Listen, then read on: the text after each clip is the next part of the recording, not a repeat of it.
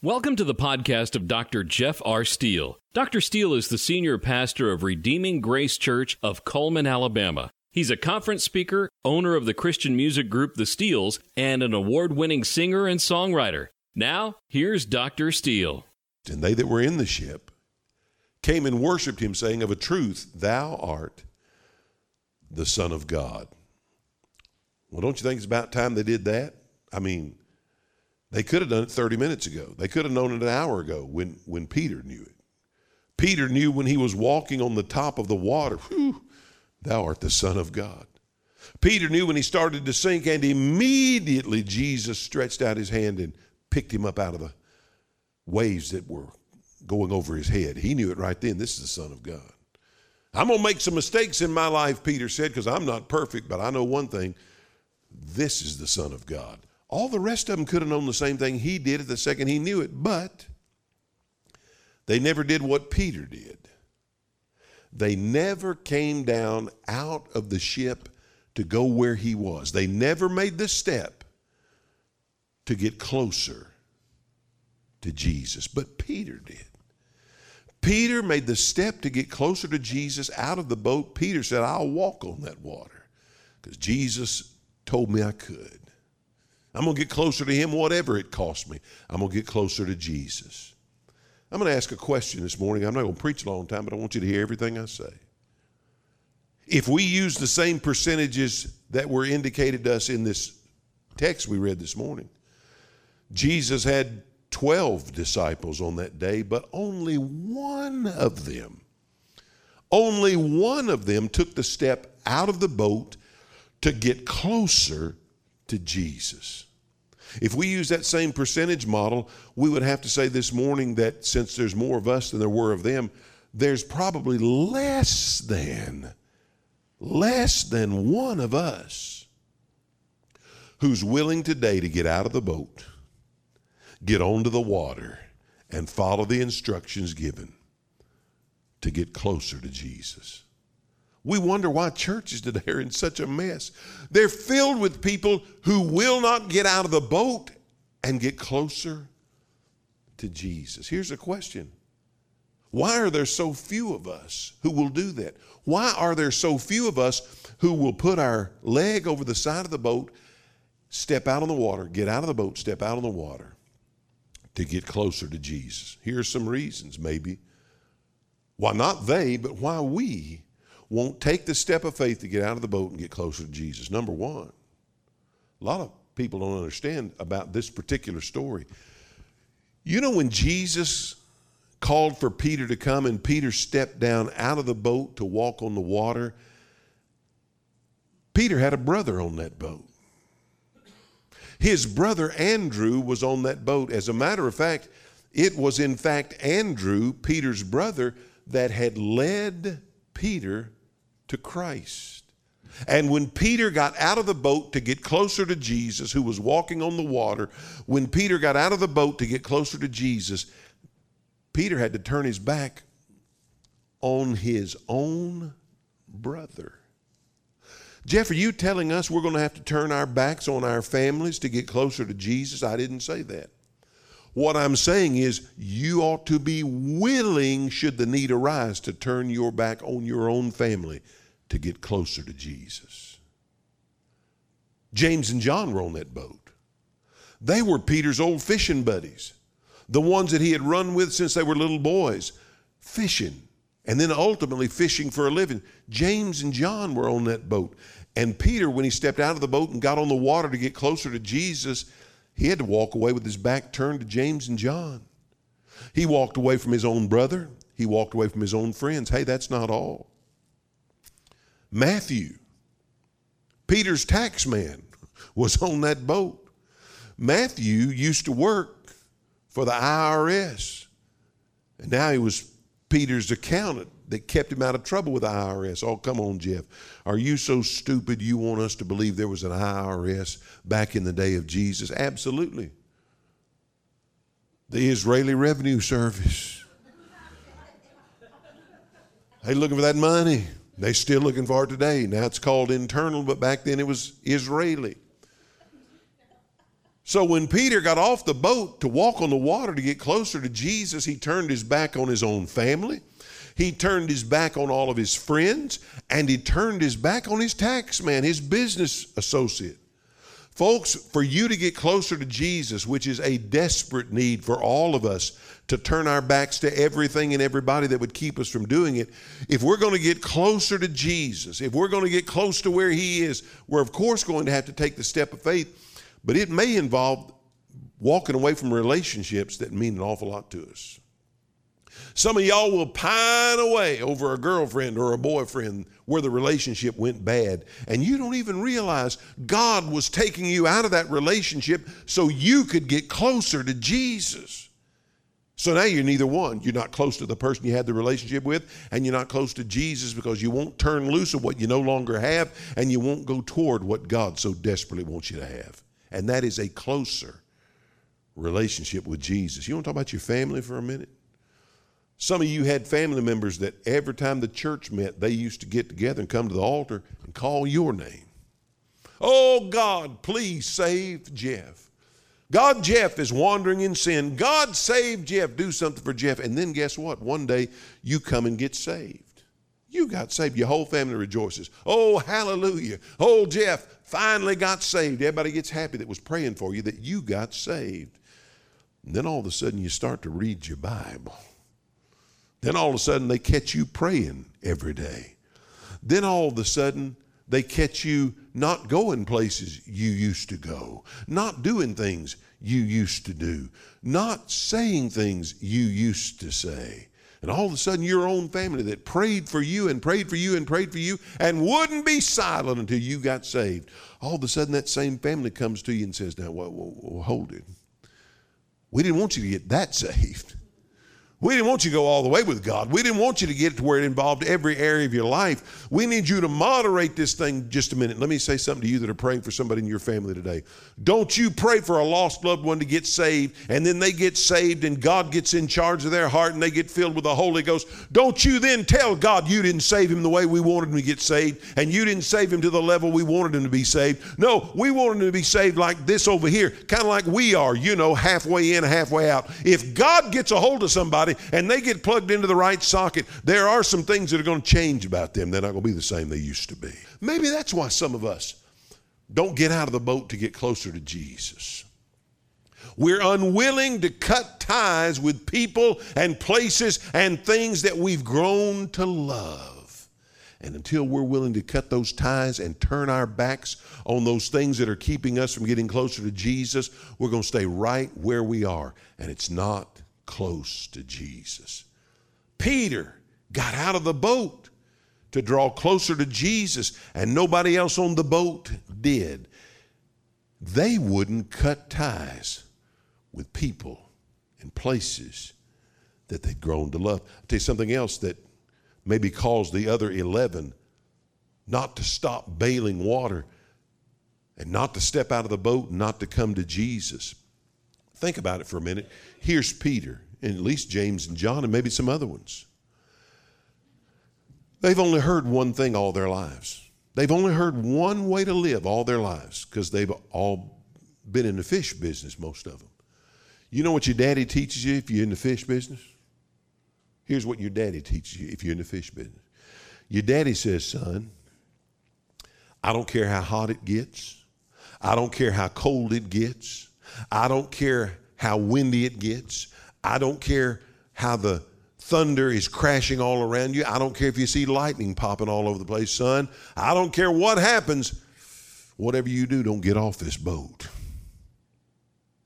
Because if you get off this boat, you're going to die.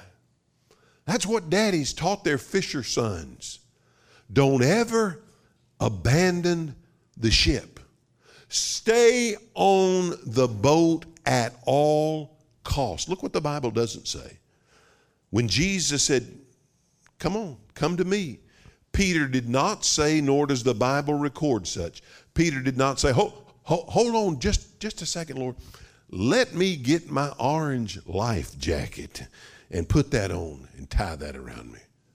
Hold on a minute, Lord, I'm coming. Just hang on just a second. Let me get my whistle. Just in case I start to sink, I'll be able to blow that whistle, and out here in this nighttime, my boys that are going to help me, they'll be able to find me by the sound of the whistle. Hang on just a minute. Let me get my life jacket. Let me get my whistle. Let me get prepared for this walk that I am about to take. All of us. We think we've got faith, but you know what we've really got? In our back pocket, we've got a plan B, don't we? We've got something we're going to do in case this doesn't all work out. We don't fly as often as we used to, but we flew to Dallas a few weeks back. And those idiot women that get up in front of you before you take off to tell you such important facts as your seat bottom can be used as a life preserver should we crash in water. Thank you. They say, should we lose pressure in the plane, a mask will pop down in front of your face. Then they say, adjust your mask first so then you can help others to adjust their mask. You're flying with your wife. Come on, fellas, you go ahead and adjust your mask first and see if you're not in the divorce court before the plane can land wherever you're going. Honey, what the lady, she told me, put my own first, but go ahead and try that. See how that works out for you. That's the reason so many families break up that travel. They fly, and the woman tells them to adjust their mask first. Your wife doesn't hear anything about that. She just sees you over there trying to save your own life. I'm going to tell you something about people. Nobody likes to fly. If they tell you they do, they're lying to you. Nobody likes to fly. We all know 30,000 feet above the earth going 600 miles an hour is just not our natural habitat. Coming back from up north one night, we were flying to Atlanta, going to go from Atlanta to home, which was Jackson, Mississippi back then. We got in one of the worst storms I've ever been in on a plane in my life. I thought, honestly, we were going to die. I didn't have much doubt that this was it, and we were going to die. Well, people are screaming. People that were drinking booze started putting their glasses down so they didn't have it in their hand. If I have to meet God, don't want to meet him with a drink in my hand. On these long flights, the airline provides a movie for you to watch. You can listen to it through your headphones and all kind of God-cursing, horrible languages on that movie. People took their headphones off. It got so rough. We weren't getting any announcements from the captain, but they took those headphones off because I don't want to face God after just listening to what they said about him. So they took them off. And it got bad. I'm telling you, it got bad. I finally leaned over to the guy behind me. He had his clerical collar on around his neck. And I said, Father, could I borrow some of your beads? He said, are you Catholic? I said, no, but I'm willing to try anything now. Hand me some of those beads. It was bad. It was real bad. Why do people get so spiritual when they get on an airplane? Because everybody seems to understand that 30,000 feet at 600 miles an hour is not our natural habitat. Well, I've got news for you. When you woke up this morning and your alarm went off at 6 or 7 o'clock and you slung your legs around to the side of the bed and put your feet on the floor, you were out of your natural habitat right then. If God doesn't cause your lungs to breathe, how you going to breathe? If God doesn't cause your blood to flow through your body, how are you going to have blood to flow? If God doesn't wake your heart up and say, now beat on a regular basis so they can live. If God doesn't say that, how are you going to have a heartbeat? How are you going to have breath in your body? How are you going to have blood flow unless God says for it to flow? Anybody in here got an idea on how to make your own heart start up this morning? None of us do. We're all in the hand of God. None of us are in our natural habitat. No matter where we think we are, we've got it all together, we think, but we don't. God's in control of our lives. And let me say this. There were 11 disciples on board that boat that night, and nobody got off but Peter. You know why? Because they all had a plan B. Oh, we got the buckets. We're going to bail the water out. Well, that's what we're going to do. Some of them had the oars. We're going to try to get control of this thing by rowing it. Let me say this. Hear me today. If you have a plan B, if you want to get closer to Jesus, but you have a plan B, that's not faith. You don't have faith until you drop the plan B. The woman with the issue of blood in the New Testament, she didn't have a plan B. She'd been to the doctor. Why didn't she go to the doctor? She'd already been. Why didn't she spend some of her money to get well? She's already spent it all. She has no money. The doctors can't help her. They've given her up for dead. And finally she says, I'm going to get on my belly and crawl to Jesus. If I can just touch the hem of his garment, I know I will be made well then. And they said, what are you going to do if that doesn't work? I'm not going to do anything because I don't have a plan B. Until you lose your plan B, don't you ask God for anything. I said, until you drop your plan B, stop asking God for anything. God doesn't operate through faith with people who have a plan B. All our lives, our daddies and mamas have told us, well, be sure and get you some money set aside for a rainy day. God knows about the sunny days and the rainy days. You believe God, get closer to Jesus without any plan B. There were 11 disciples, all with a plan B, but only one, Peter, said, I just want to get closer to Jesus. I don't care if he tells me to walk on this water. I just want to get closer to Jesus. And that's what Jesus did. Jesus said, don't wait on your life jacket. Don't wait on your whistle. You come now. And some of them didn't get out of the boat and get closer to Jesus because they'd done that before. See if this might be you. See if it might be me. They'd done that before. And they failed. They'd done that before, and when they failed, people laughed at them. People mocked them. People said, I knew it wasn't real. I knew he or she would never stay with it. I knew it. I knew they'd never. You know what? We live in a world of negativity. It's all around us. We're in a sin-cursed world, and we're born negative. It's the way we are. We're as negative as we can be. Every one of us, when I holler out the words negative Nelly, you ought to raise your hand, man or woman. We're just negative. We're quick to believe the worst about anybody. When we hear it, we're quick to believe the worst. And that happened to you one time. You took a step in faith to get out of the boat, get closer to Jesus, and you fell flat on your face. And everybody laughed at you. And you're not going through that anymore. One time you did it and you failed. Do you know Walt Disney lost his very first job as a newspaper reporter and told he had no imagination?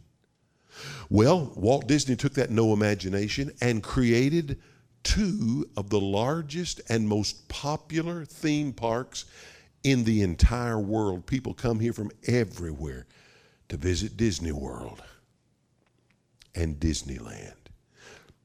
Dick Cheney, he quit Yale University, not once but twice.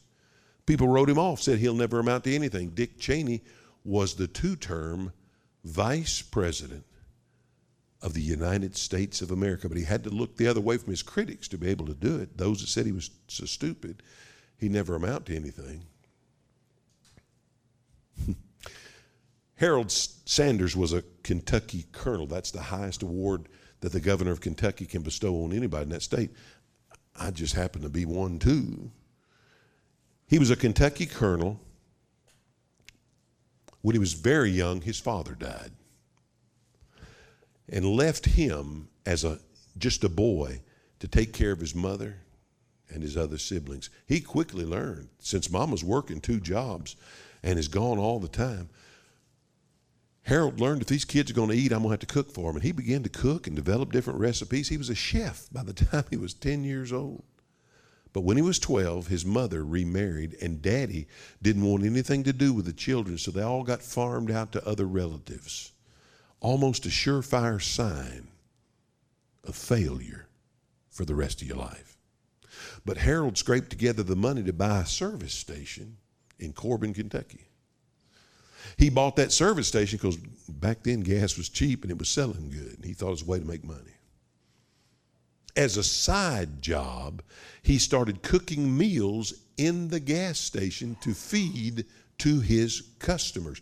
It wasn't long before they were buying more food than they were gas, and Harold just cut the pipeline to the gas pumps and started to serve food full-time in the gas station. A boy whose daddy died when he was young, whose mother remarried and threw him out of the house when he was 12 years old.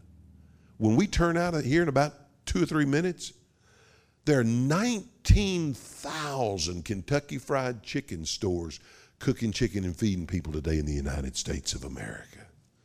But Harold had to overcome all those that said, you're a failure, you're a flop, you're never going to make it. You failed and we saw you, ha, ha, ha. Failure doesn't have to be final, especially with God. God wants you to stand up today, and God wants you to get out of the boat, and God wants you to walk on the water, and if you sink, God wants you to say, Lord, save me. And he promised if you'll just ask, I will save you, restore you, set you back on your feet and on the path you were on before you looked the other way.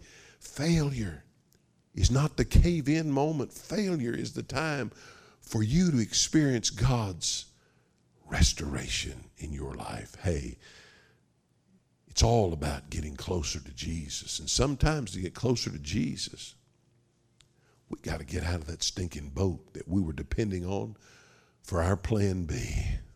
We got to get out of that boat. We got to do the impossible and walk on the water, because nothing's impossible with God, Luke said.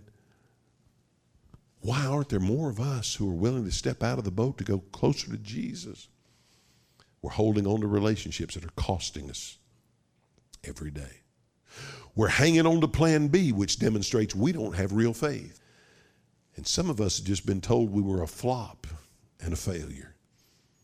And we believed it. Somebody else's opinion of you is not required or requested or even relevant. It's God's opinion of you. You are who God says you are. And your opinion, anybody else's opinion, means nothing. Every head bowed and every eye closed. If you'd like to contact Dr. Steele, you can go to his website at jeffrsteele.com. If you'd be interested in Dr. Steele coming to speak or having the Steeles minister at your next event, there's a booking inquiry form there. You may also call the office at 256-590-2068.